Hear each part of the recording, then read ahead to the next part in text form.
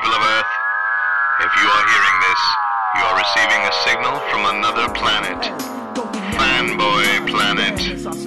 Watch anime chicks with inflatable breasts. You might be a Trekkie. Sit back and watch as the uber geek goes and kicks it up a notch. Turn to the letter F in your dictionary and add this word to your vocabulary. Take a look, cause I'm the real McCoy. Damn it, Jim, I'm not a doctor. I'm just the definition of a fanboy, baby. I'm a nerd overdrive. I will always survive. Fanboy, baby. Feel so alive watching Babylon 5. We're going to be a fanboy, baby. Making best friends with a robot bender. Fanboy, baby. I never give up. Listen up, fanboy.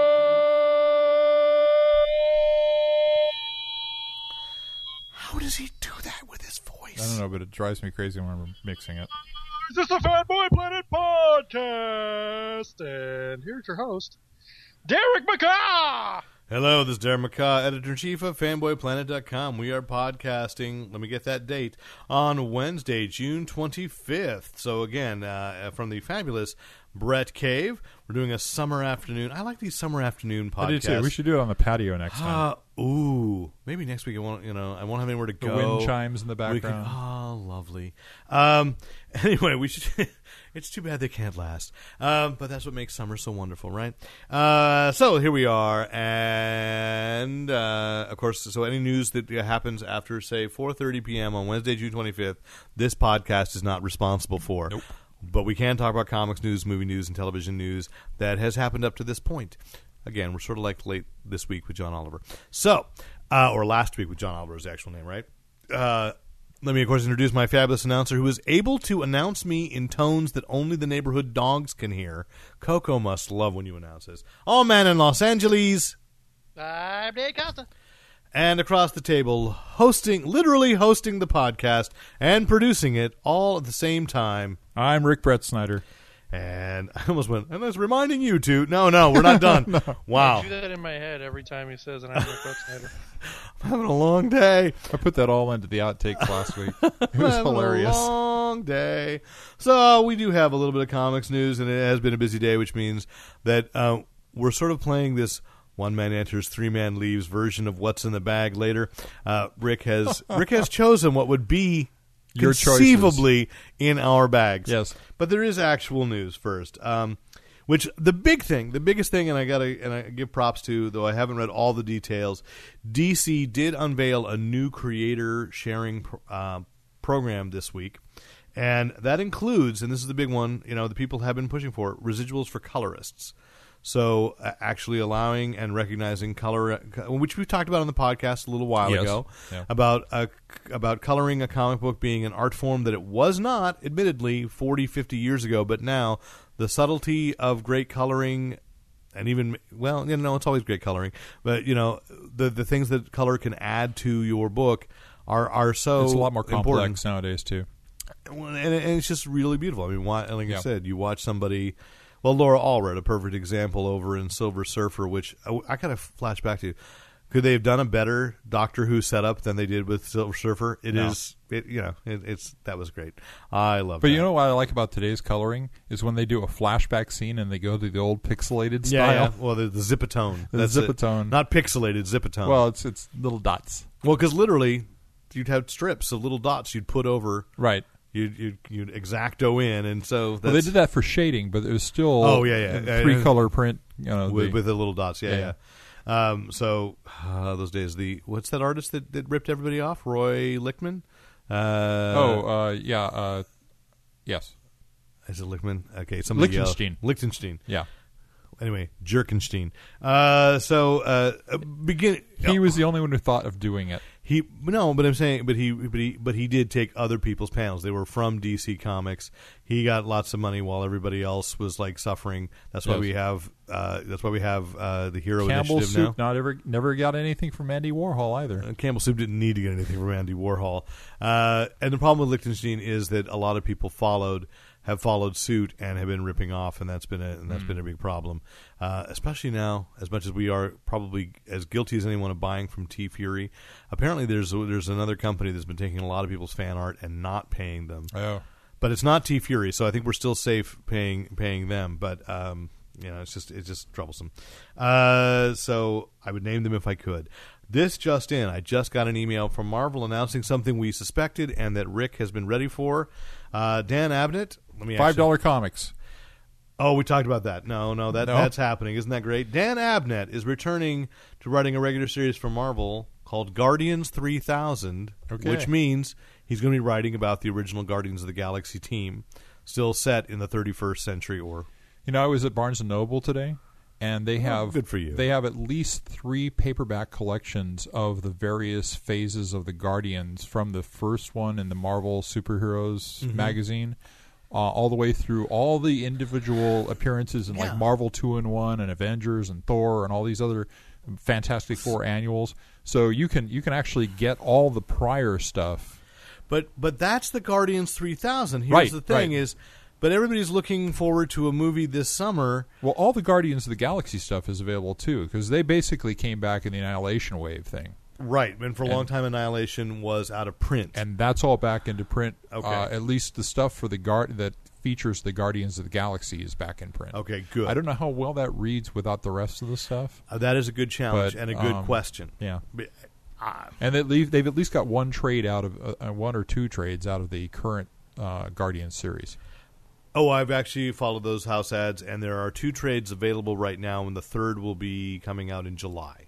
So there's no small amount of support here for the movie. So that will catch up to Thor's sister Angela appearing in the Marvel Universe. Yep. I just read that original sin last night. Yeah. What? I have a sister? Yeah. Were we clamoring? Were we? I'm just glad that they didn't meet before he found that out.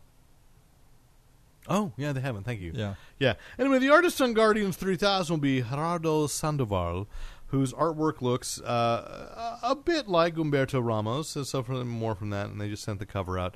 But that's going to be coming. I kind of look forward to that because I've always enjoyed them. That original team.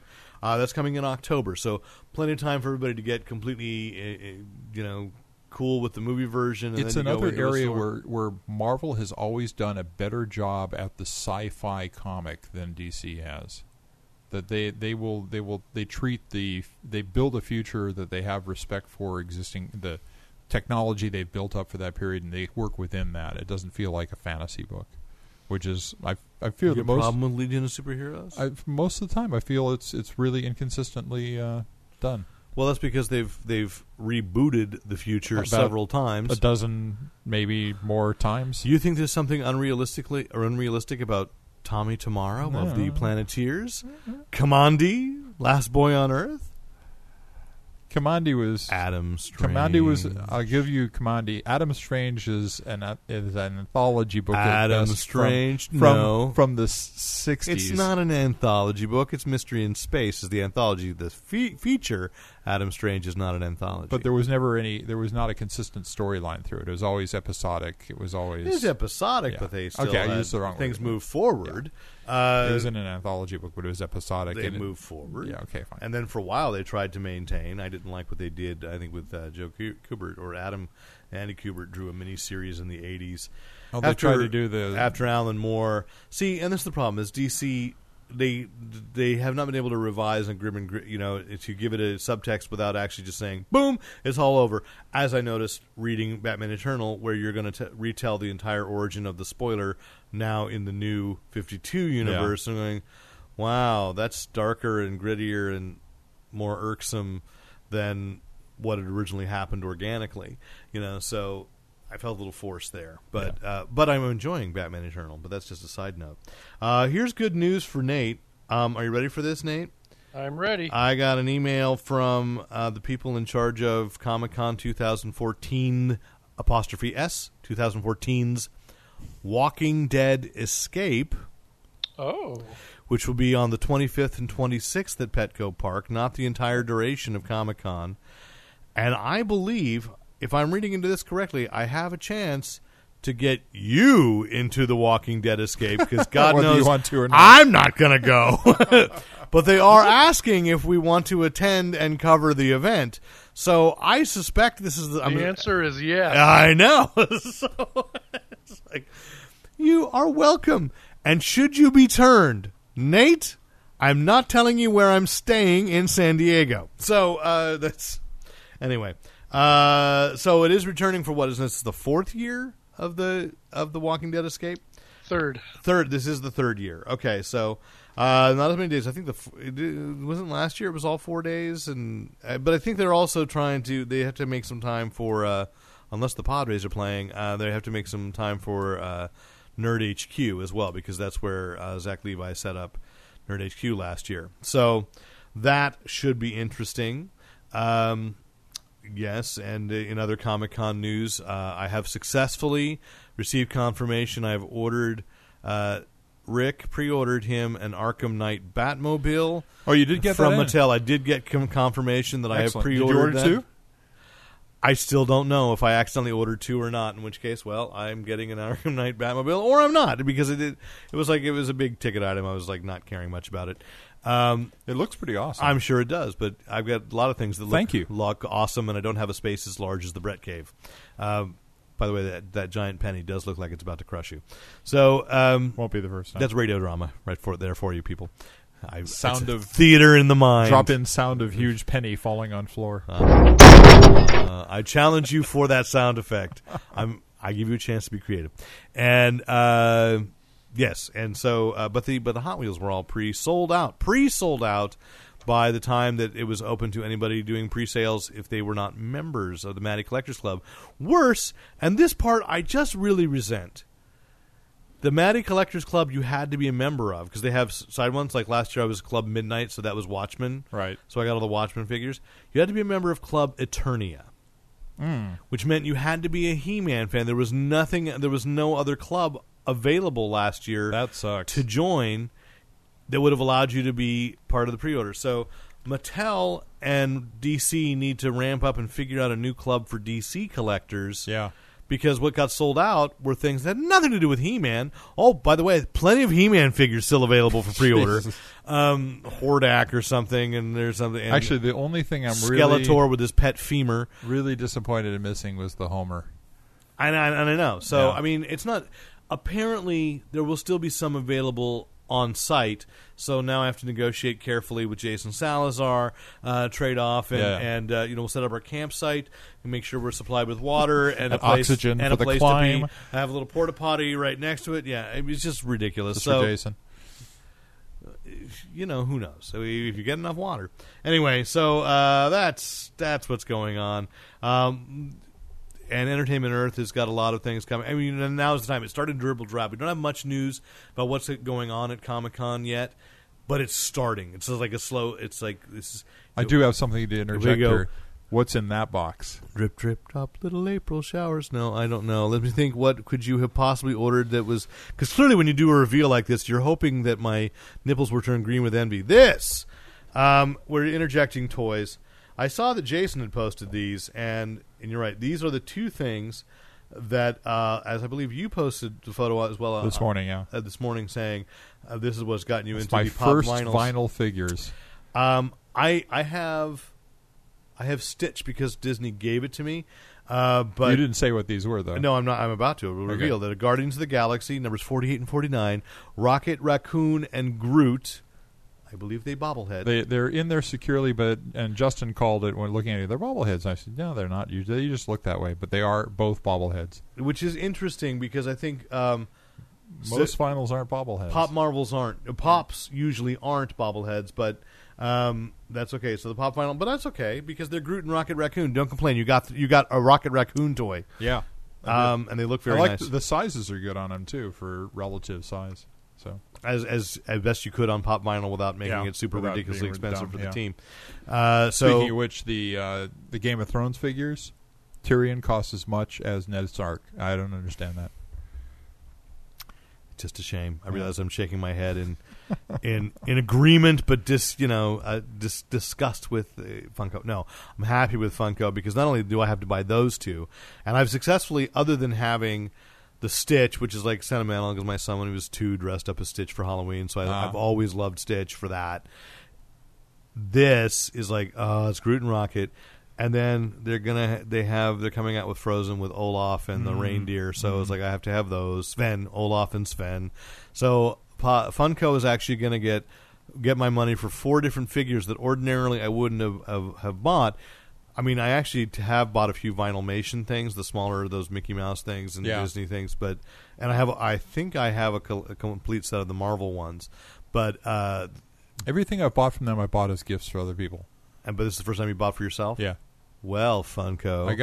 I think I got. Well played. I mean, it's your birthday and Lon's birthday are both about the same time. They are down there. Reveal why, yes. And I got Lon a Captain America one year when it came out. Okay. Yeah.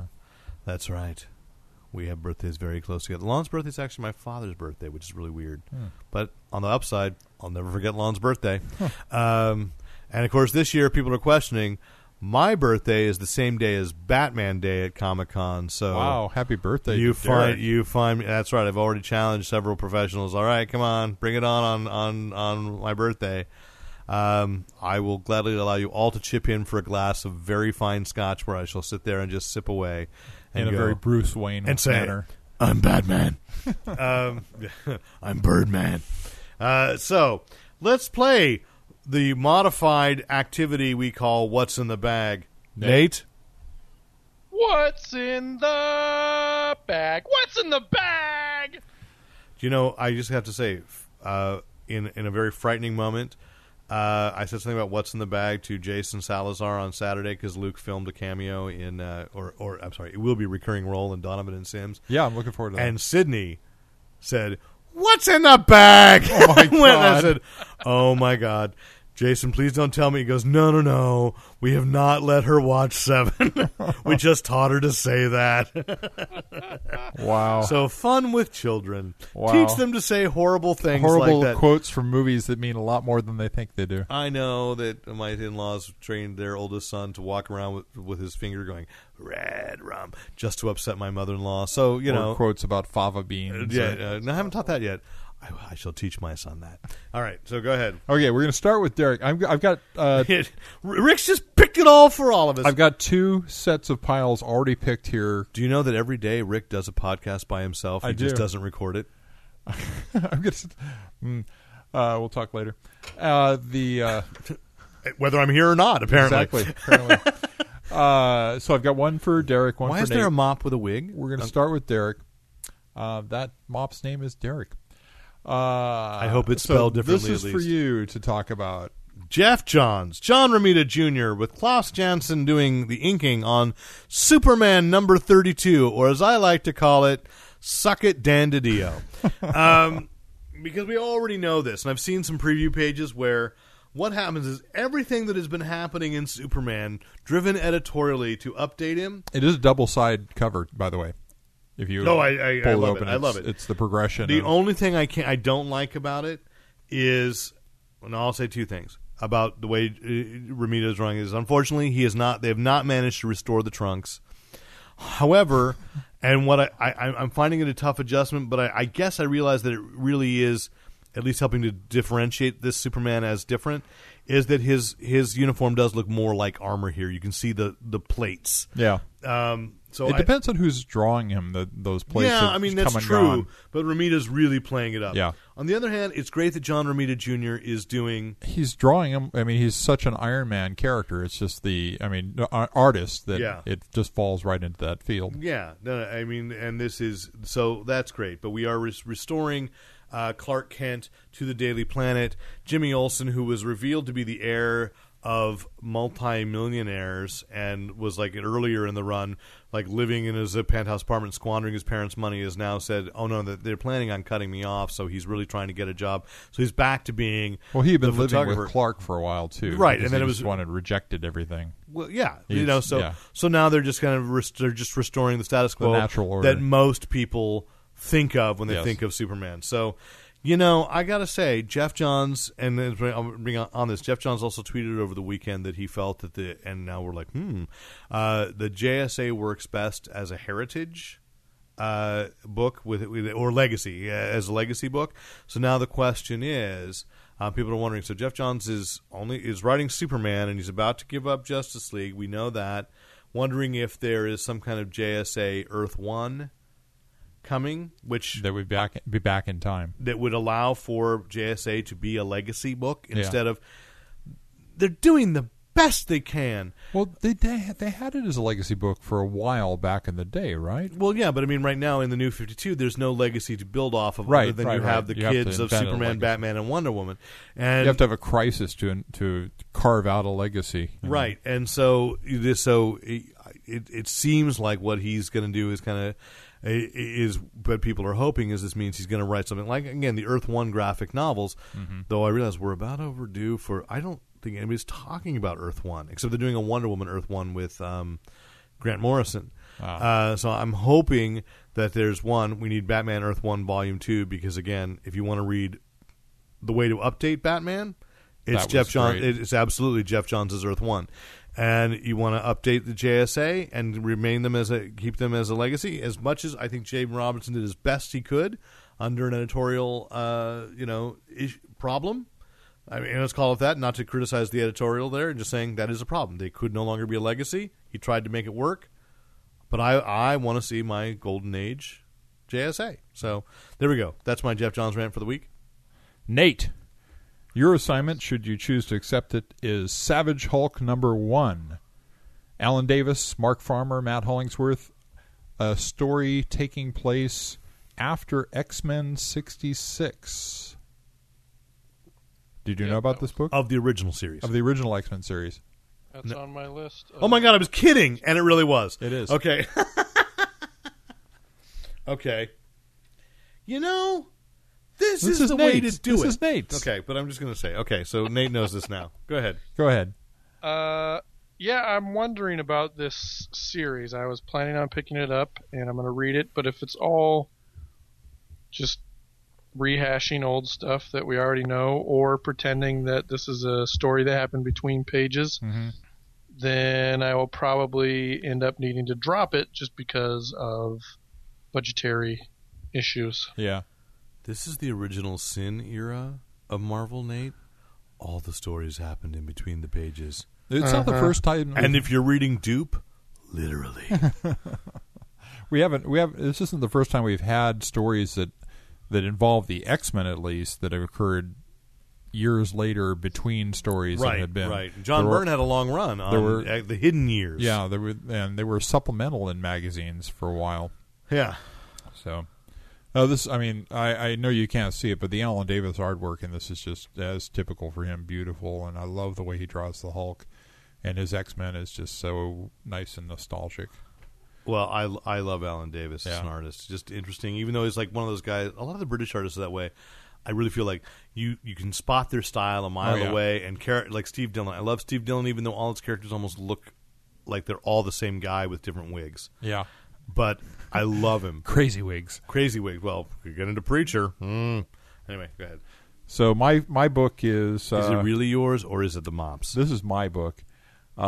Amazing Spider-Man #3. And we're back into the all the stuff that Doc Ock did to Peter Parker while he was in his head is coming back to roost. And oh, my God, that's so good. This has got... this has the Black Cat, who... Ock, of course, had no sympathy for as a character and got her arrested, and so now she's got a vengeance against Peter Parker. So this is like the Black Cat turning on Spider-Man. And I will reiterate, if you... And it's Slott Ramos. If you are Dan Slott and Humberto Ramos. If you are listening and sitting there going, yeah, Amazing Spider-Man is in a reboot, I'm going to be lost because it follows Superior Spider-Man. Super cool. Well, I just want to say that I've accidentally, through my being so busy, conducted another reading experiment. I have not finished reading Superior Spider-Man. Okay. I've got a stack of about probably 12 issues to read. It'll be a glorious summer. Power through them because that last. Oh no, but I will. year But I was will. great. You know, I mean, and I'm realizing that is actually the upside. If I can find everything and put it in order, Right. I'm going to just have one hell of a great afternoon. And Yes. I know it because that's what happened last night with Batman Eternal. It's like Luke and I had gone through. I found another bag and went, boom, okay, now I've got the missing issue. So I had 1 through 10. Just powered and went, it's so good. Yeah. But here were the Amazing Spider-Man. So I started over with number one. And I just read, not knowing everything. It is so accessible, and you just know it's, you know, they explain without being like too pedantic what had happened. Yeah. And Peter's dealing with the fallout. And I'm still fascinated to go back and see what happened, but I don't feel lost reading this moving forward. And one thing I like about the Parker characterization now is he's dealing with it. He's not just whining about or stumbling about it. He is dealing with the situation. Dealing with it and realizing that Doc Ock was better. Yeah, in some ways. in some ways, he was Doc Ock. Yeah. Oh yeah. Anyway, so Nate. Oh wait a minute, we're back to Derek. So it's back to Derek. Derek's next book it has a Falling Skies ad on the back, is Justice League 31 with the new, I've heard about this, Jeff Johns, Doug Monkey, Keith hey, my buddy Keith's inking, and the new Power Ring from the Crime Syndicate. Mm-hmm. Wait a minute. Or is this Star Wars #1? Will she save our world or destroy it? and if you look at the Power Ring stance, it's even Luke Skywalker. This is ridiculous. That's funny. So they're creating a new Power Ring. But, and this brings up, and I've been seeing a lot of this criticism online, is like, so since Jeff Johns actually left Green Lantern, he's created 2 new Green Lanterns, and they haven't stuck. Like, what happened to Boaz or whatever that guy's right. the Muslim Simon Baz, the Muslim Green Lantern, who was a great character, and it sort of went, nobody's really responding. So he went the way. So of, then he went the way of Ion. Who's the Green Lantern in Green Lantern right now? It's Hal. Yeah, Hal Jordan. Oh, okay. Yeah, I mean, because Hal. And then who's in the Green Lantern Corps? All the other ones. Everybody. But they don't use except Simon Baz. They don't. Simon Baz is in there, but he's just become one of the crowd. Is what I mean. Yeah, it's like, but and it was an interesting character because he had the taint of having been accused as being a terrorist, fighting that off, and right. I really like. I mean, and I'll give credit again.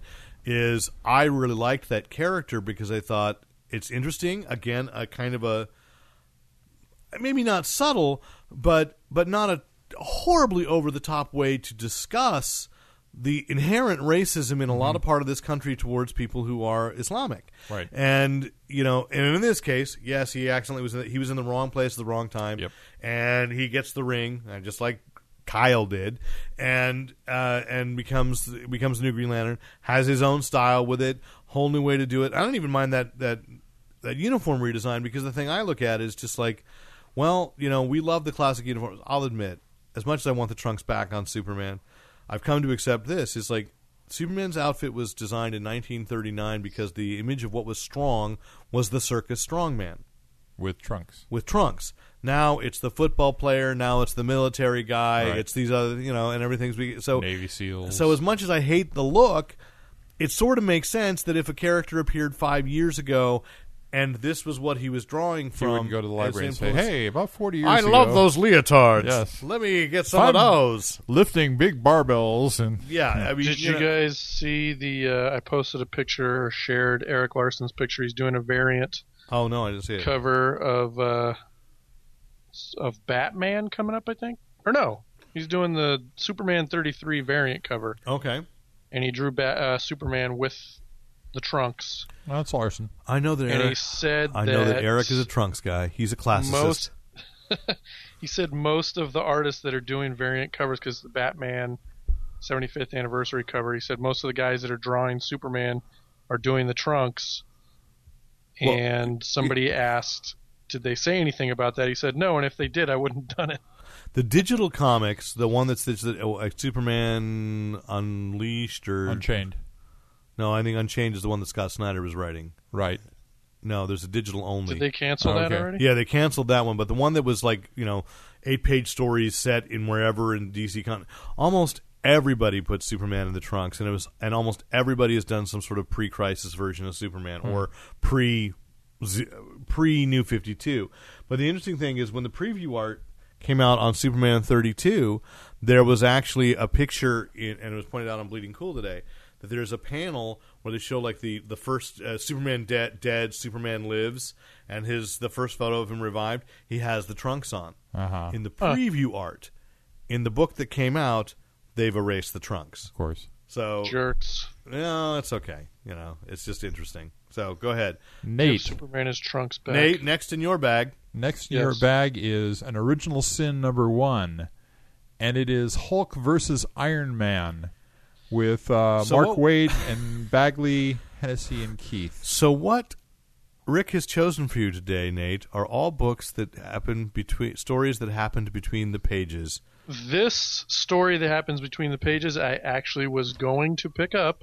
Okay. So far, Mark only Waid, because it's written by Mark Waid. If anybody else was doing this, I would have said, no, I'm not going to. The phrase is batting 1,000. Batting 1,000, yeah. It's all right. Okay. I know. We're not a sports I was going to correct myself. We're not a sports I didn't want to be, dwelling on it.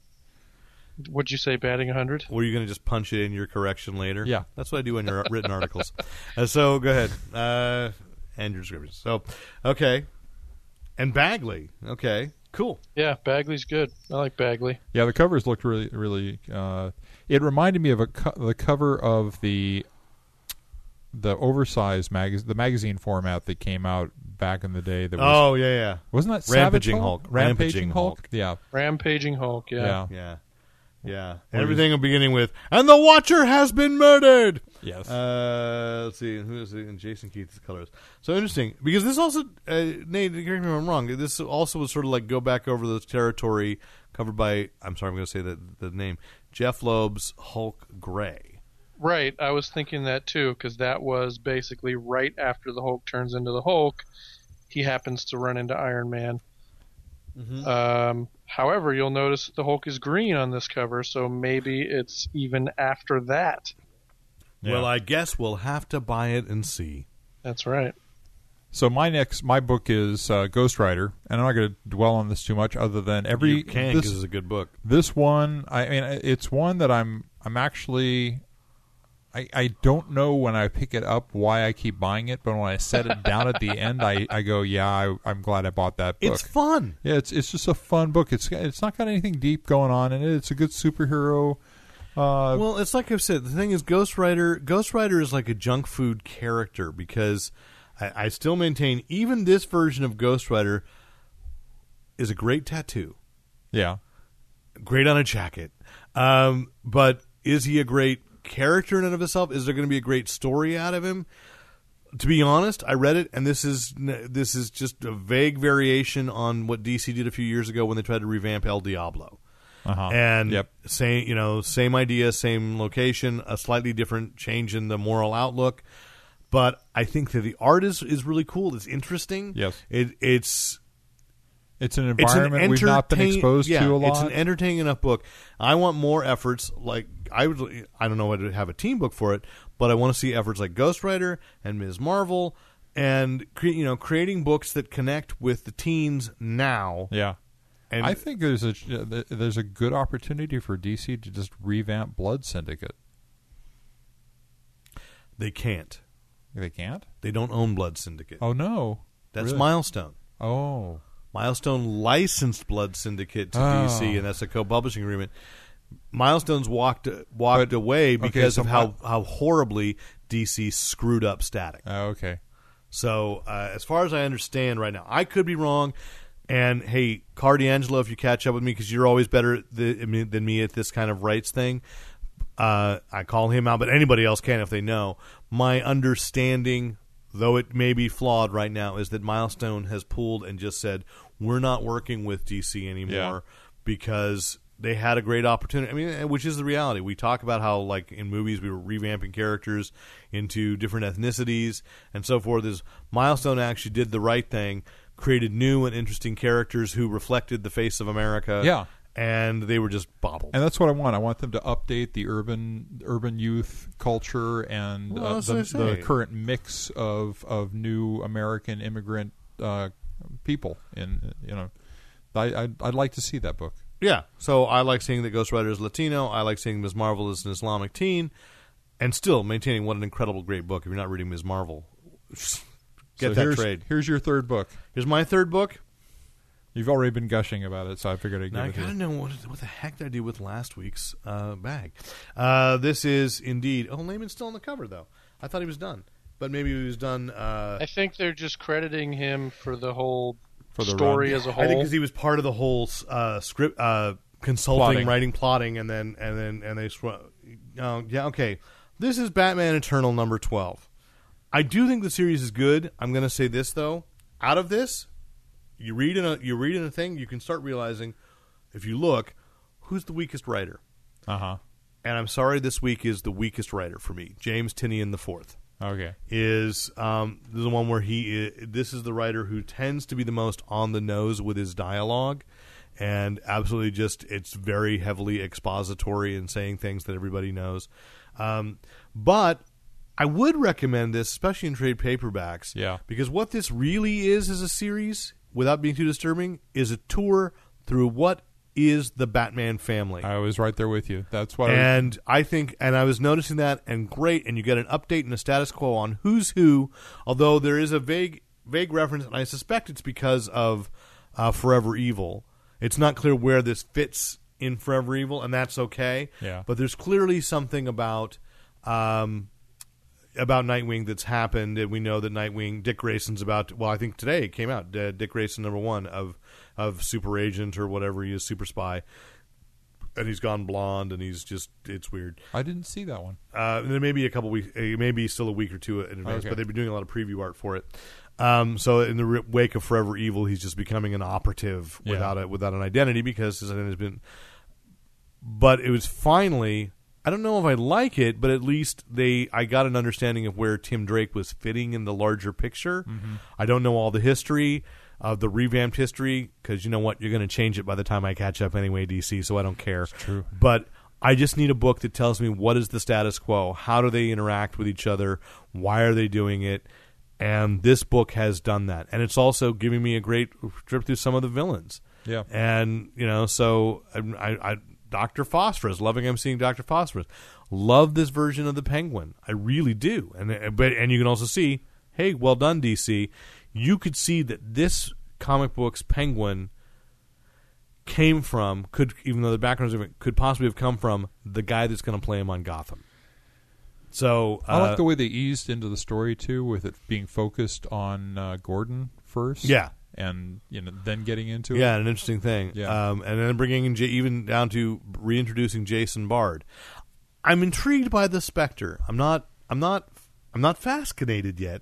Yeah. But I'm intrigued by what they're doing with the Spectre and how casually and irritatedly Bruce Wayne deals with Jim Corrigan. So I give that props. And that's been my only frustration with the book is, while you bothered to taunt me with the Spectre, I want a lot more of him. So there, I'm with that. So Nate, your next book is Chapter 20 of Brian K. Vaughan and Fiona Staples' Saga. I am very excited for Chapter 20 of Saga. the unknown soldiers on the cover. I can't wait to see what happens next. Yeah. Isn't Isn't that the way with every issue of this book? Yeah, it's my second favorite book. What's your behind The first Walking favorite? Dead. Oh, Behind the Walking Dead, of course, yeah. Yeah. Did I pick right? Did I pick... I think that's fair. I'd also like to, and do you have one more for yourself? I gave you guys most of the rest of the stuff. I'm not all that. Then I'm going to throw in one thing in. that I've been powering through because it's actually I keep contemplating doing like an occasional column if I had the copious time, right? Called Late to the Party. And one of the things I wanted to late to the party was with so many comic book adaptations coming to television, I wanted to check out the things I didn't have familiarity with. Uh-huh. So I've read the first 3 out of, sadly, only 4 trade paperbacks of iZombie. Ah. And right. I suspect, and a lot of people suspect, that the cancellation of iZombie was more about internal politics than quality and sales of the book. Chris Roberson had made some perhaps injudicious remarks about DC editorial, and mysteriously all of his Vertigo assignments got either canceled or just we've agreed that we have a difference of opinion and time to finish the creative run. differences. Yes, iZombie and I think the CW is putting it in as a mid-season series. It's a great concept on its own as a television series. I think they're missing the boat by not stealing more from the graphic novels or from the original series. You're in Eugene, Oregon. So if Michelle Saman is listening, who went to University of Oregon, what a great place. Where, again, like Buffy the Vampire Slayer, Eugene is a hotbed of supernatural activity. And they really haven't even made that big a deal about University of Oregon being there. But it's so the Gwendolyn, the main character, is a zombie. And she has to she works as a grave digger so that she can dig up fresh brains from time to time and consume, which keeps her from then not looking like the classic Walking Dead and losing all her intelligence. And they actually, pretty quickly in the first graphic novel, first collection, explain how that actually works, why that's working. So they set their rules very nicely, very neatly. And she has two friends. One is a girl who died at 20 in the 60s. And she's stuck, so she can only haunt the places where she's been. She's a ghost. She's a ghost, so she's a ghost. But she's like, Bikini Love, the old cartoon character, and she loved all these old, like, Harvey-like things. And so that's her best friend. She can be seen. Everybody can see her. They just don't know she's a ghost. But she can only go to places where she went when she was alive. And so she's kind of stuck going, like, I never went anywhere. So she's got this ghost with this great longing to leave Eugene, but she can't.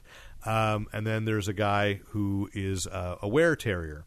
So and his name is Scott, but they call him Spot. And they all hang out, and every now and then Scott, who's a nerd like us, plays Dungeons and Dragons and has his role-playing games and all this and is into all this stuff. Every now and then he fantasizes that they're like the Scooby Gang, but they just won't cooperate. But they are solving problems because when Gwen consumes brains, she whatever is left undone by the dead, she has to kind of resolve, or she gets violently ill. So some of them are turning. There's also a very interesting twist on the group of vampires. And as I mentioned, I think when I was talking, I think I told you I was saying, there's a reference to a Doc Savage-like character existing earlier, because this big organization has been fighting evil for hundreds of years. And Doc Savage, I can't remember what they finally named him in the third volume. It's not Doc Savage, but Campion, Doc Campion. So I'm like, oh, okay, cool. Yeah. And he's not a major character. It's just like an offhand reference. But I just love that the book includes that much depth. It's incredibly well thought out. And there's Chris Robertson writing Doc Savage, so it makes perfect sense. It's just incredibly well thought out, and my only disappointment in reading it, well, two, is, again, that it's short, and that I really don't think the television series is going to bear much resemblance to it, partially because they also have an end date in mind. It's clear that he's got an overarching story that is too crazy to put on the CW, but you'd like it because it involves H.P. Lovecraft and The Bride of Frankenstein. So everything it's like everything you could put into a blender with Mike Allred drawing in terms of like literature that you like. It's all in this book. So I highly recommend, and I'm passing it on to my daughter because there's nothing particularly offensive about it. It's just supernatural stuff. So I think my daughter's really going to enjoy it. She started reading the first volume this past weekend. So, again, looking for things for teen girls. The covers, because of the zombie art they put on it, might be a little off-putting because it's not Allred's art, so it's a little too realistic. But the interiors, absolutely. Zombies are actually pretty hot in paranormal romance right now. Yeah. Okay. Well. Yeah. So I'm just gonna flat out recommendation. Yeah. 13 and up. You got a teen girl and she's looking for something to read. A very strong, independent heroine. This is a great book. So I was so glad that I've gotten unfortunately addicted. But the addiction's great because there's only one more volume and then I'm done. I'm out. You just start jonesing. Woo! No, then I just go on to the next thing. Then I catch up on Black Science. I finish Fanboys versus Zombies. And then I catch up on Saga, for God's sake. There you go. I don't think I've read Saga in about 8 months, so I got to put that stack together. Don't hate me, Nate. Please don't hate me. I would never. Oh, thank you.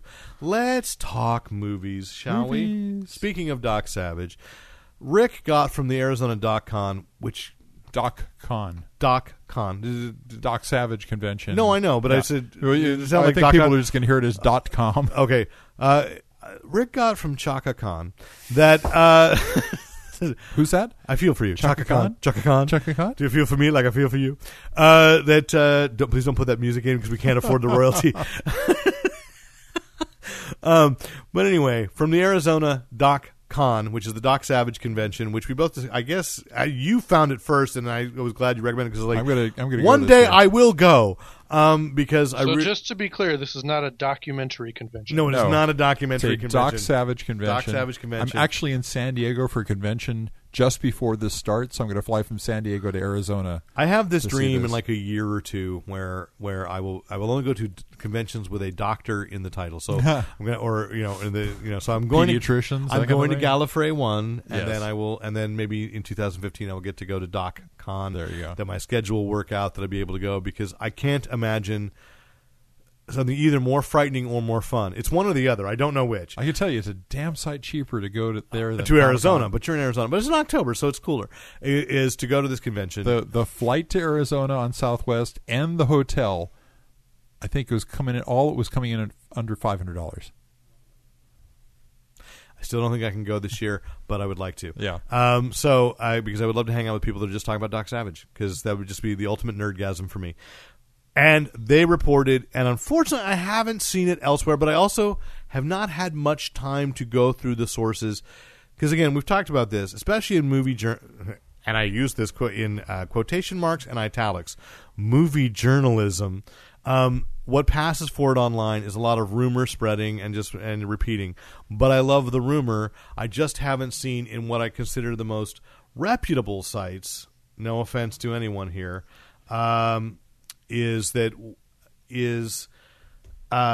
Confirmation of this of the secondary source that Liam Hemsworth is in talks to play Doc Savage in Shane Black's proposed revival of Doc Savage, or remake. We call it that because there was the 1975 Ron Ely film. Yeah. I would love this concept. You posted that photo. I went, no, yes, I could totally see that. That's there have been actors in the past that I thought would have been good. I thought, if in 1990 you would put Dolph Lundgren in the role, Yeah. I think he would have been okay. He still had a big accent problem, Lundgren. Yeah, he doesn't now, but he did then. Yeah, Liam Hemsworth, though, you compare his performance in Cabin in the Woods, the way his voice works, maybe. And Thor, the great thing is if he could bounce back and forth between Thor and Doc Savage, he never gets out of shape.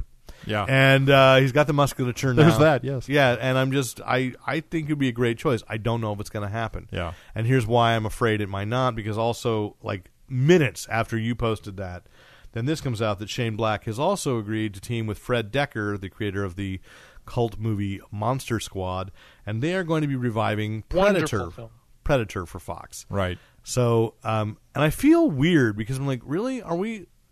It's reviving? I mean, we've had Predator. Well, somebody said that this morning, and I said, you realize that Alien had 2 reboots that were basically saying, let's try and forget about the last crappy movie that we did. Okay. So after they did Alien 3, then there was Alien Resurrection. and then did Resurrection. But which, they weren't that many years apart. I mean, and I No. guess the thing is, this problem, both time moves fast for us at this age and in this culture. And to me, it's like, well, I've already been through this because we've had Predator, Predator 2, Right. Aliens versus Predator. right. We've Which had, I count Aliens versus Predator as the third reboot.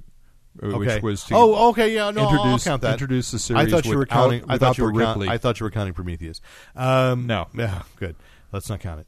Yeah. But there was also Predators, Right. by Robert Rodriguez, just a few years ago, which I think Lon reviewed for Fanboy Planet. And so I just felt like there hasn't been this distance. Like we need it again. Although the thing is, but Predator, let's be honest, is again sort of like the Ghost Rider of film. Yeah. For those of you who think that the Ghost Rider was the Ghost Rider of film, no, Predator is the Ghost Rider of film. Follow Well, this. there's no inner monologue for the predator. The story is always told about the person who's interacting being with hunted. the predator. Most often Yeah. being hunted. Yeah. Which is why actually, strangely, my favorite is Predator 2, because to me that's the interesting environment and the interesting Right, what the hell in are we the going to city do? and- And Danny Glover was not really an action star at that Right. time. He was more the serious actor and going, what do you do if you're not Schwarzenegger? Yeah. So I don't know. I'm hoping this doesn't delay Doc Savage. Putting a kink in the plans of Doc Savage. because I think Shane Black is the right writer director for Doc Savage. We shall see. It all just comes down to time and money. Yeah. But speaking of people who want to be revived into films, Kelsey Grammer confirmed that he was actually the Beast in. Was he? He'd gone in. That I saw it a second time. I saw that he ran into Hugh Jackman, and Hugh Jackman said, "Are you going to be in this one?" He said, "Nobody's contacted me." So Kelsey Grammer actually called up Bryan Singer and said, "I'd love to. Please let me be." So that actually was him at the very end. Excellent. And he has said, please, if there's any chance that my timeline can reassert itself, if I can, I'm happy to do it. So I'm like, I've always kind of, Kelsey Grammer's pulled some jerk moves too, but who doesn't? It's just kind of like, but overall, just because Kelsey Grammer, why I loved him as the Beast was like, that's the closest I'll ever get to being a superhero. Exactly. Exactly. There's hope for us all. Thank you, Kelsey. You give hope to the nerds, to the erudite ones, the well-spoken. And so I was really happy to find that out. And he's also of course, he's appearing opening this weekend in Transformers Age of Extinction, which after this podcast, I will be going to see and desperately trying to stay awake for. And see, I'm setting my bar so low, because you look at that commercial when you're like, it's like a Budweiser commercial, and Marky Mark is towing the truck in. It's worse than that. It looks like 3 different crappy movies when you watch that commercial. It's long enough to be. It's 163 minutes oh my long. God. But so was the last one, and it's like that's the problem. It's like, dude. Okay, we'll backtrack. I finally saw Maleficent. Maleficent's like 92 minutes. Yes, but it rips by. It does rip by because it's only 92 minutes. Yeah. I felt there was room for more. Sure. But I'm torn because I'm like, as a writer, as a reviewer, and I hate to do this kind of thing like, it's not the movie I would have made because I think that's the stupidest thing a reviewer can say. And yet I find myself saying all the time, it's like, I wanted to see more, but it's better to want to see more, to be enraptured enough in that world, which was beautifully shot. Although I am going to say, I called every single thing. I did find it exactly as predictable as I suspected I would, as I predicted. The predictability was indeed predicted. But I thought it was so beautifully shot. It was so... Are you whimpering? No, he's laughing. I'm chuckling at the predictability of yes. the predictability. Yes, which is actually at one point Luke leaned over and he thought he was going to pull one on me. And he's like, I think I know what's going to happen. And I go, okay, me too. We'll talk about it after the movie. And then it was like, Dad was right. You're wrong. And I guess that's why I found what wanting more characters like. I really wanted more of that Raven, what I did Diabola or not Ebola. Sorry, right. But Diabola, whatever. I thought that was an area where they took it up to a line, and they should have taken it a little further over. Yes, because it turned into a sisterhood movie. Which I'm fine with. I'm fine with that too, but is that the way we're going to because that's the same thing that Frozen was, and it's the same thing that Wicked was. And so are we going to? Yes, we're going to have a series. Are we going to do hashtag not all princes? Cinderella, which I saw the trailer for, which is I'm going to say.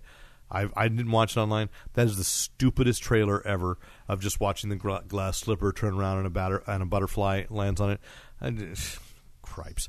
Because all I'm sitting there going, although this is what sisterhood does for me, is that I look at the heel on that slipper and I go, that cannot be comfortable to wear. That cannot. No. There's no way. If my daughter came home in that slipper, I would say, take that off because I love you too much. You know the grim story. No. Yes, absolutely. In fact, sisters. My mother-in-law took away because once she had the fairy tale castle with all the little Disney Cinderella figures, and I started telling the story to my nieces and nephews with the figures in the original Grimm fairy tale way. My mother-in-law swooped down and scooped up all the toys and said, "You can't play anymore. I don't like your version of the story." The business about trying to fit in. Yes, I did. Yes. That's the best. That's such an analogy for women in shoes. Yeah, it's true. It's what's going to happen. Cinderella's going to be that way, and they've also got one. They have a novel, but I don't think they have a movie planned. But they have a novel they're selling at Disneyland about the Queen. So from Snow White. From Snow White. So I thought it was good, but I agree. There are things that didn't take over the line, and I've realized now, without realizing who I was watching throughout the movie, I really don't like Charlton Copley. The guy playing the king. Yeah. King Stefan was too. It was. He was unlikable from the start, and I didn't like that. It was too. In an effort to make Maleficent into a gray area, yeah, they could not do the same for any other character, and that was a shame. Because it was a movie about showing, look at the depth. Yeah, they had to do it by flattening out everybody else, but it was still beautifully shot. Yes. So let us move. I'd go see it again. That's good. I'm sure you would. Let's move to television because you saw The Last Ship. I did. So talk about that. So all these summer series. We got another series where the basis of it is the world is destroyed and our heroes are trying to figure out what to do about it. But this time, the world's been destroyed by a virus that I think the number it's already killed like 80% of the world population. There's a Russian government. The Russian government has fallen, and there's like this separate government that's come up. They're the villains so far in this because they are hunting down the people who are actually trying to find the cure, and the rest of the world was convinced the U.S. had the cure already and was hoarding it. But what's cool about this is it's all shot. The main cast is on a destroyer, a modern destroyer. Starts off in the Arctic, and they've got the CDC, the Center for Disease Control lab on board, and they were on a special mission when the virus was at stage 2, trying to figure out where this. They were trying to find a primeval strain of it in the Arctic. So they were on radio silence, so they didn't know what was going on in the rest of the world as it fell apart. And then when their mission was over and they made contact, they find out that now their real new mission is to come up with the cure for the situation that's taken out the world. What's really cool about this is my dad was in the Navy. I've always had a lot of respect for the Navy people. I think they're well portrayed in movies, and I think the Navy people are less likely to be the kind of dumb macho geeks than the Army and the Marines. And they're no offense to the Army and the Marines. No offense. I'm saying the way they're portrayed in movies. Yeah. Okay. And the Navy is a pretty strict military organization.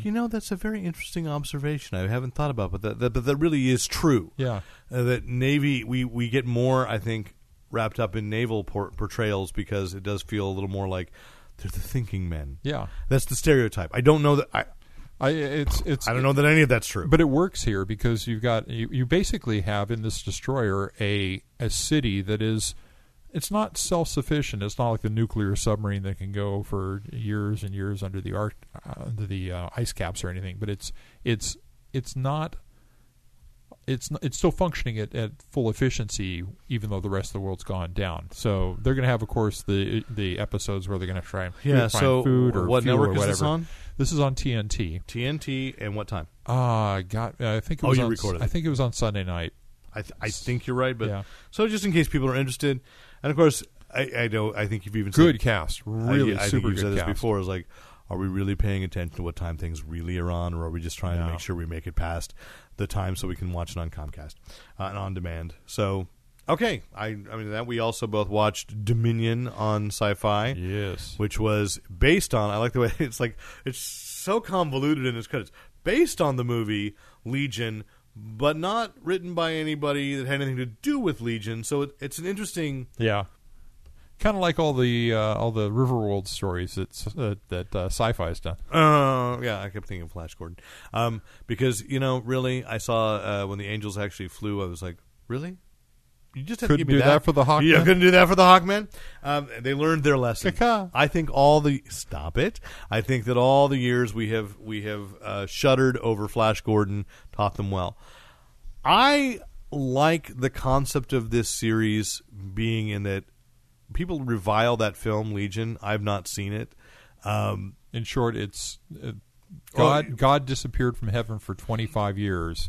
The angels finally just decided that man had destroyed God, and went to war with the Earth. Declared war on Earth.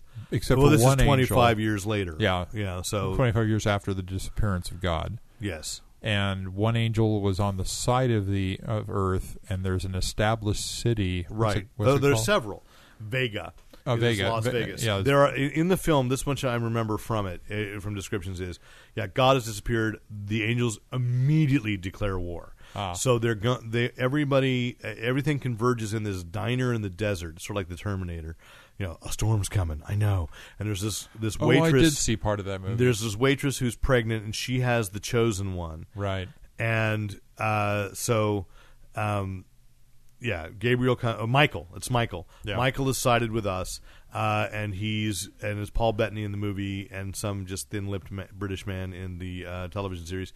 And Michael is sided with us, and so we assume, I guess, that we sort of win in a weird, inconclusive way at the end of the film. Yeah. So there are several cities because they keep talking about it now. They're like bunkered, walled cities. Yeah. So the rules for that haven't been clear, but I thought, okay, it's one of those shows right now that I feel like it could be good. Yeah. And here's what I say is, I like the idea of taking of creating television series out of ideas that were good ideas, but the movie may not have been that great. Like Buffy the Vampire Slayer is a perfect example. The film is not that great. No. But the television series is fantastic. And that was all about the people who were involved. Right. For Legion, the film is allegedly not that great. I say allegedly because I have never seen it. It is allegedly not that great. The series is not yet great, but it has a couple of really cool things in place, which is I actually like, despite making fun of him as the thin-lipped British guy, an action lead who doesn't look like one. Right. At all. And I We're thought... talking about Michael. Yeah. And I think, there is the guy, there's the soldier that is clearly going to be focal, but he looks more actionly, but I don't think he's that good. I think Michael, however, is interesting in that he's just so, he's so conflicted constantly, and you just see that roiling on his face. And you have Anthony Head, speaking of Buffy, Giles, Hollywood has created this American accent for British actors. I was thinking that I trace back to The Matrix for Agent Smith, even though that guy was actually Australian. That whole, yes. I don't know. I have never met anybody who actually speaks like, in America, Mr. Anderson.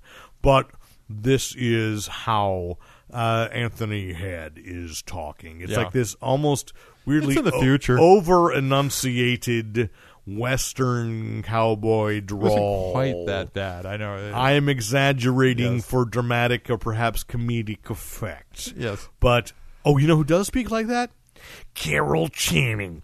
A well-known British person. No, I'm just saying because that's an American accent. Yes. And because it's funny to me, I'm realizing it's an American accent that doesn't sound like anybody Carol but Carol Channing. Oh my goodness! Now, when you watch Dominion, I want you to think of all his lines going. Just spoiled Dominion for We me. shall now announce the wedding of the two houses together as we protect Vega. But first, a battle. I always think of her amazing performance in the TV version of Alice in Wonderland where she sang the Jam song. I've never seen it. Jam tomorrow, jam yesterday. I but saw never, her in ever Hello jam Dolly. It was a fascinating experience. Wow. I also caught, which I guess is already aired in England, but they finally just released this weekend on BBC America, The Musketeers. Of interest to us, to put Nate to sleep, that Peter Capaldi, the new Doctor, is playing Cardinal Richelieu. And this is, did you watch it? I haven't. It's pretty good because I thought if you're going to make a series out of the Three Musketeers, and people will go, travesty, there's a set storyline, and that's what it is. I realize. You know how long that set storyline is? No, I've read all the books. Oh, I know. I've read all the books. Most people have not. I know, so that's what I'm going to say. For those who have not, you must understand that Alexander Dumas actually wrote 3 books. No, 4. 4 books about large volumes, including The Man in the Iron Mask, and one that people forget about completely called 20 Years After. Because other than that, if you did not know that 20 Years After was about the Three Musketeers, There's nothing in that title that tells you it's about the Three Musketeers. But I have indeed read it, in which pretty much everybody dies. It's like at the end of. So I thought, if you're going to take a series, not only is it a long book, but it is one long story of depression and so forth. If you're going to make an episodic series and hope for several seasons or series, as the British say, they have turned it essentially into a cop drama. Wow. Every episode, you just know that the commander of the Musketeers is going to call them in and go, "You three are just not going by the book. I want this by the book. Do you understand?" That Criminal Minds trill. Yeah, you just totally hear it. Dun, dun. And Cardinal Richelieu. And the first episode was it was okay, but I sensed the potential for greatness. Yeah. Partially because Richelieu is fantastic. Peter Capaldi's great. The Musketeers are charming enough. The guy playing D'Artagnan is pretty good. And the guy playing King Louis is fantastic. So you've got this setup where it's like he's not totally incompetent, but it is one of those where you start seeing where Richelieu could be frustrated, and yet there's also that power grab thing where Richelieu even says something about King Louis thinks that he can run France by himself. He's got to stop that. And, so there's all this scheming back and forth. But it was an interesting beginning, so I'm all for that. And then, of course, True Blood returned for its final season. I haven't watched the episode yet. Have you? Oh, I did. Okay. Good for you. I got behind. No. I know. Look, I'm not bragging. I just caught up. I finally caught up. It just happened to be a night where it's like, wait a minute, I could actually watch something in real time. And Sunday nights are tending to be, because I'm like, if it's not True Blood, it's Game of Thrones. And then it's going to be The Leftovers next week, which I really want to at least check out. The series about 2% of the population disappearing, but it's not quite the Rapture because right. Well, and Christopher Eck. No, there's a question as well as it's Rapture. Well, but here's the thing, which I didn't realize, is that apparently somebody's seen the first episode and said the thing is it takes place 3 years after the disappearances, but rapists and murderers have disappeared as well. So it really is just kind of a random 2%. Maybe they were saved. They repented at the last minute. Catholics are right. How can you repent at the last minute if you don't know the last minute's coming? They're just lucky. But most importantly, Christopher Eccleston, the Ninth Doctor, has a lead role as a pastor speaking in the Carol Channing accent. So we look forward to that. He's dropping his northern accent and becoming that was a horrible northern accent. That was more Scottish. Oh. This was more Charlton Copley in Maleficent, making the accent Scottish so that we cover up that he's actually South African. So True Blood is I how I said I was disappointed that Derek Mears did not get a lot to do at the end of the last season when he showed up. He at least does get to be a very featured role for just a minute. So it's the most important of the Hep V vampires for you to recognize. I'm very proud, very pleased that that's my friend. But I'll be honest. And we can compare notes next week. I don't know if Nate watches True Blood or not, but I was disappointed in the return, and I'm like, yeah, they're not going anywhere where I want to see. Basically, is like they're focusing on the wrong things. I want them to wrap things up. I want them to go to get to a satisfying finale for it. I think they're going to drop this giant nuclear stake. It's just going to go down on Bon Tom. Splinters everywhere and everybody dies. So we were talking. Can we diverge for a second? We were talking about sci-fi before we got started, and how many shows they've got coming. Oh, out. Jiminy Christmas! Yes, and we've talked about a couple. Dominion. I'm not watching the Will Wheaton project, but I've heard mixed things about it. I've heard mixed things about it, but I realize I have to consider the source because some of the people that have been posting, on my Facebook feed, that people are like, well, I like you, but I don't necessarily think that, I would trust what we find funny. Let's put it this way: what we find funny does not often coincide. Yeah. So Yeah. It's quite possible that there's giving the itinerary that. It could be good. I just noticed that it is on Comcast on demand, so I'm going to try to catch an episode this week. Yeah, I watched part of an episode. He's doing his stand-up comics chops. He's doing like a Stephen Colbert thing with news articles and stuff. Okay, which it's okay. Will's not. He is a funny guy. Yes, but I don't know that it's going to be as successful as it might. So. Yeah. We shall see. So what came back for its second season, and I was betting against it, even though I enjoyed the series was Defiance, which when it came out, we were talking about how it was such a multimedia thing, and that kind of dropped away. But apparently, they've really roared it back online, and it's free to play online right now. So you can download the client and play in this Defiance universe and watch the show. And then they started up the show, and it's a couple of months after, like 6 months after the end of the last season. There's been some character development. There's been some people who left and came back, and it's really quite an engaging series. I likened it to Deadwood, a science fiction version of Deadwood. I think last year you did say that, and I continue to think that it's not quite as Shakespearean as Deadwood was, both in its dialogue and machinations. But for sci-fi, this is Hamlet. This is astonishing. Sci-fi is supposedly making a better effort. Yeah, which is funny because it's like, really, at this point, what tipped you off that you needed to do this? And I feel that, like, I stopped watching it, but I need to kind of get back into it. Was Haven? Yeah, and I've enjoyed that. I enjoyed that fourth season. I think it's fourth season. Yeah. When I was watching Haven regularly, I enjoyed it. It's just one of those things. Again, you sort of like get busy and you walk away, and then too many episodes have gone by, and just kind of like again based on Stephen King, the Colorado Kid, but and then not really. Yeah. If you've ever watched the show and read the book, so different. There's no point. It's just nice to put Stephen King's name on it somewhere, but that's. The Dome came back. Yeah, Under the Dome. The Dome. Yeah, and the fourth season of Falling Skies, which I realize I just missed the entire third season. Apparently, it doesn't matter. I'm going to say something, and I don't know. I watched the first couple of episodes of Falling Skies, and I just really didn't get caught up in it. I thought it was okay, but I didn't get caught up. But apparently, each season has had a different showrunner who has completely changed the rationale for the series. I will buy that as a description of what's happened. They've not done a bad job in plotting it so that the rationale works. Okay, but I see like season 4 now appears to be V. Well, basically, it started off with pitiful humans against these aliens. Yeah. And then it became aliens and humans working against these uber aliens, and now it's gone on to something else. So yes, because apparently the other aliens that were helping the humans were defeated out in space. But like Defiance and like Dominion, they are world building, and they're world building unique and worlds that do within the realm of.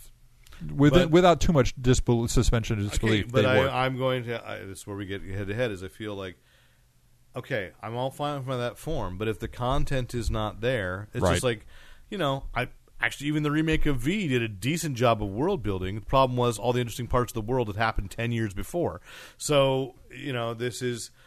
I got to have the content. You've got to give me a reason to come back. For me, it can't be about what an interesting concept. Like I said, I'm fine with. Take an interesting concept, but I'm worried about when I hear a series has had 4 different showrunners and 4 different seasons, because like one that killed me was Flash Forward.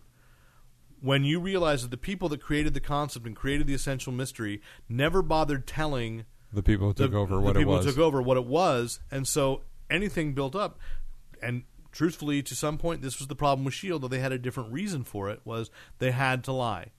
If you had come up, if S.H.I.E.L.D. had been able to say from the beginning, this is Hydra, people would have paid more attention to those early episodes. I'm not disagreeing with your criteria, and I would say, given that criteria, the show I would bet on is Defiance. I think they have the best characters and the best plotting so far. Okay. So yeah. Because I think Revolution got canceled, and when I was at WonderCon, I listened to some of the panel on Revolution and went, "Oh yeah, Stephen Collins is now on a series that I'd be interested in," but that wasn't the series that started. But they needed to tell that series, they needed to show that beginning in order to get to where the series was interesting. But by that time, it's too late. Yeah, and so that's a problem. We got to figure that out. It's kind of like the Revolution ended with them amping up all the mysteries and exposing, and they got into some like, wow, there's going to be some interesting stories now. No, they're not. Yeah. There's going to be a comic book. It's like Pushing Daisies. Yeah. I'm still waiting for Brian Fuller to get his Pushing Daisies comic. Well, that's all the time I literally have, because I got to go to San Francisco to see Transformers tonight. and stop and get a lot of coffee. And I just know it. I just know it. And anyway, if you are listening to us on iTunes, which you can, by the way, please subscribe. Please rate us. Please tell your friends, if you, assuming you like us. I'm hoping you are, because you've made it this far. You can listen to us on the Stitcher app. You can find us at www.fanboyplanet.com. And while you're there, if you choose, if you see we provided a page that will also include links to some of the things we've talked about. Of course, first, again, I encourage you to go to your local retailer, especially your smaller business owner, your comic shop, whatever, find that stuff there. And if they don't have it, then come back and order it on Amazon. Absolutely. I'm thinking about this and going like, I guess really with Amazon, I find myself buying a lot of DVDs and Blu-rays that way because I just don't have any place locally that I feel like I'm really supporting. Buy them digitally from I won't iTunes, do that. Yeah. I'm sorry about that. It's like I just can't do that. No. So you can check us out there. And while you're there, if you like what you're hearing and you'd like to support us, thank you. Kick in to PayPal. Love it. Just support just because hosting this isn't free and everything else we're doing kind of is, and the interviews and other things we do. It's just everybody's out of the graciousness of their heart. Again, boy, 2 weeks ago I'm still buzzing over John Lehman. Thanks, Nate. And no, it's cool. And I want to buy Legos. I started with Jason this weekend. I want to buy Guardians of the Galaxy Legos and build those. Which we still have a few days left on our Lego Movie giveaway. So for gosh sakes, enter that. Again, up till June 28th, I offered. I entered. Yeah, I know, but you can't win. I know. You're here. I still entered. Yeah, you can afford your copy of the movie. Yeah. I know we have a few other entries, which is great, but I'd like to see more. It's fun, and it's a fun movie. So, if you have any questions, comments, compliments, commentary, criticism, write into editor@fanboyplanet.com. I'm Derek McCaw, editor-in-chief of Fanboy Planet. I'm Nate Costin. I would like to remind everyone to pick up issue 12 retailer incentive variant of Teenage Mutant Ninja Turtles' new animated adventures. Cover by my very own bro and friend of the program, Ben Costa. That's right. Not just friend of the program. We consider ourselves friends. No, we don't. Maybe. I don't know. We do. We are. Right? I mean, sure. I see him at conventions and say, hey, how you doing? So, yeah. Okay. I've seen you call him bro. Yeah. I have said bro. And then realized my brother gets upset. So, yeah. Okay. And I'm Rick Brett Snyder reminding you to... Use your powers only for good. Or maybe Nate's employment. I'll never give up and I'll never surrender.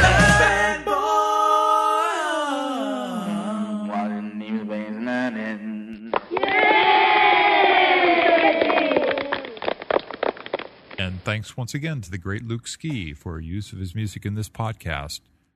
Visit Luke Ski at www.thegreatlukeski.com. The power of brains compels you.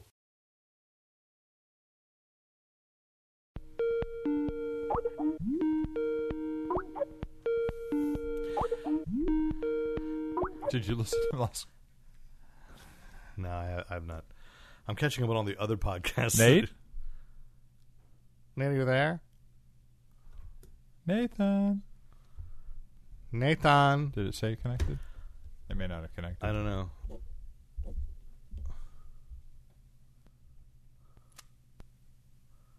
It didn't connect.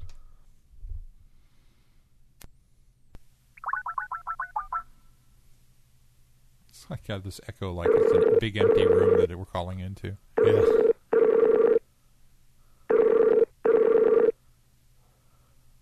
There he is. Hi, guys. Are you all set up?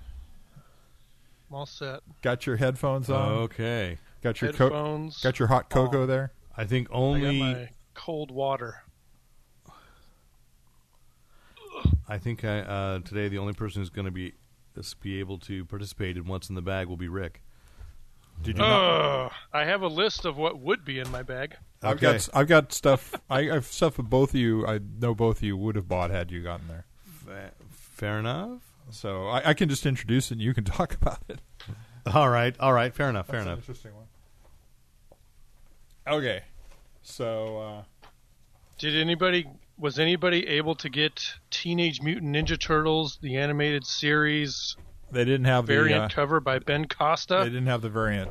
I'm Yeah, sorry, nobody. I haven't been to the store yet, so I wouldn't have bought that anyway. I mean, I wouldn't buy that magazine anyway, but if they have Ben's cover, I will buy it. I'm counting on it on the cover being collected in the first trade. Nobody has the cover up down here. So you need one, is what you're saying. Have you gotten on Yeah. eBay yet? No, I mean I could get it off of my comic shop. They have it there. Yeah. Or you Lone can get it Star. from your brother.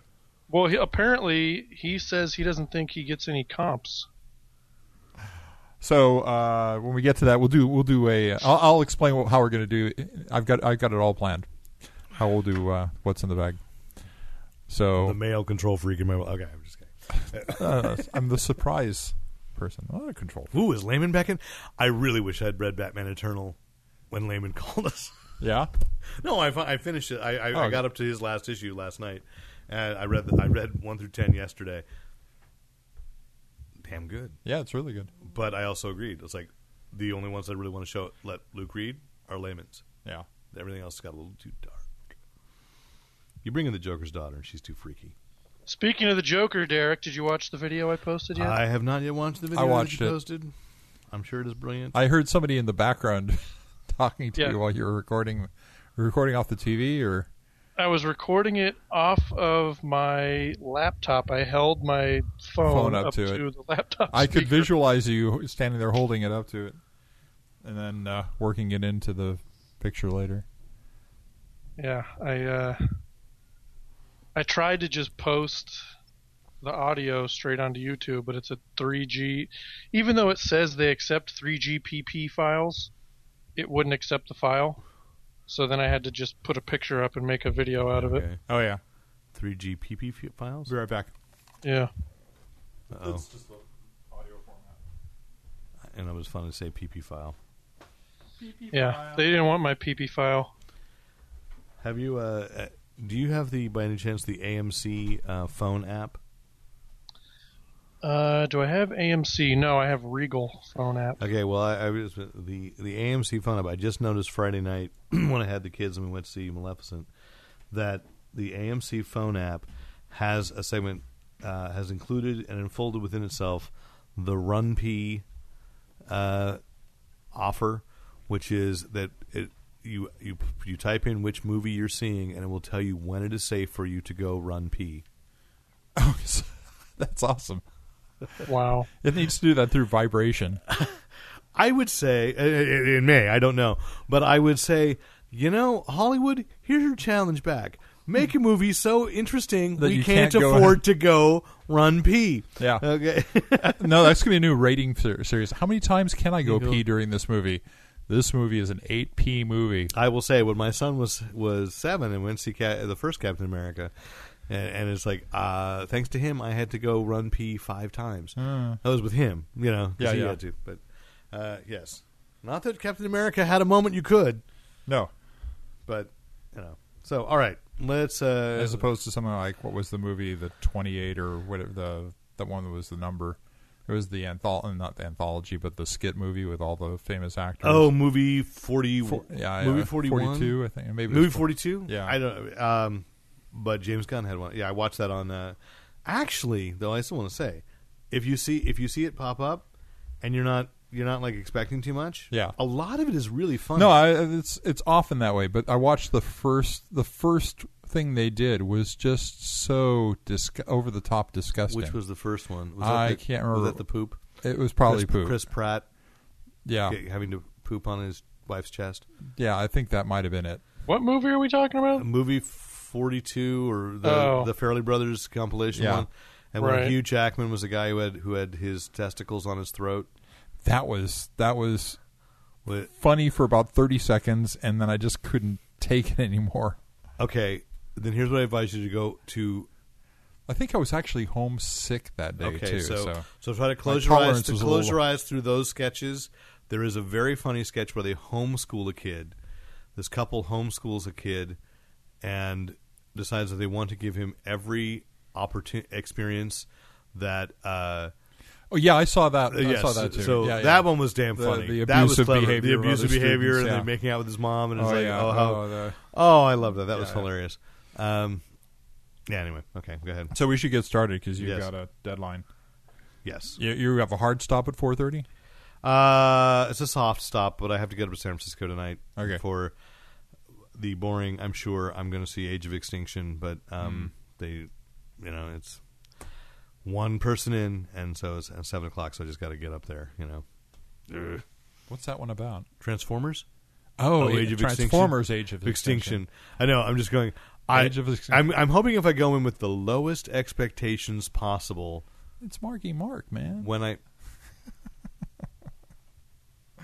How can you have anything but low expectations? I know. Okay, fair enough. But it's also Kelsey Grammer. Best movie since Planet of the Apes. But it's also Kelsey Grammer. Okay. Anyway, go ahead. Let's begin. Yeah. We're recording, and so Nate. I'm ready when you guys are. In 3, 2, 1. Listen up, fanboy!